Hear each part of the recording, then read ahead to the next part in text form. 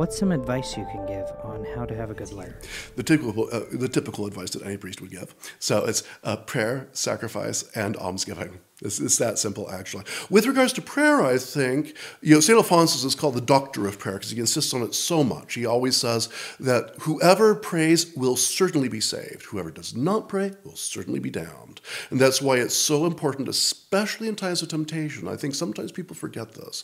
The importance of just calling on God, on the name of Jesus and Mary during times of temptation. St. Alphonsus has this beautiful phrase from his book on the glories of Mary. He says, whoever sincerely calls on the name of Mary in time of impure temptation can be sure that he has not consented to mortal sin.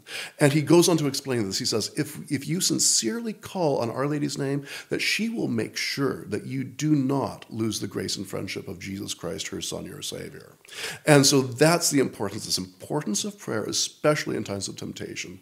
It's so easy just to give up so easily, honestly. Whereas perseverance, that's the other thing. St. Alphonsus was always insisting on perseverance. That was whether the case of in the state of grace, perseverance in one's vocation in life. Gosh, we see this all the time nowadays. I mean, whether it's religious people going off the deep end one way or the other, or married people separating and like that. The perseverance is absolutely essential. And prayer is a big part of this, of perseverance. In fact, prayer, sacrifice, that's pretty obvious, I think, and everyone knows that for Lent anyway. Almsgiving also, just being able to help our neighbor. And I remember a priest years ago said that prayer is a form of almsgiving as well. Even if we don't have any money to give anyone else, we can at least give our prayers for them, actually.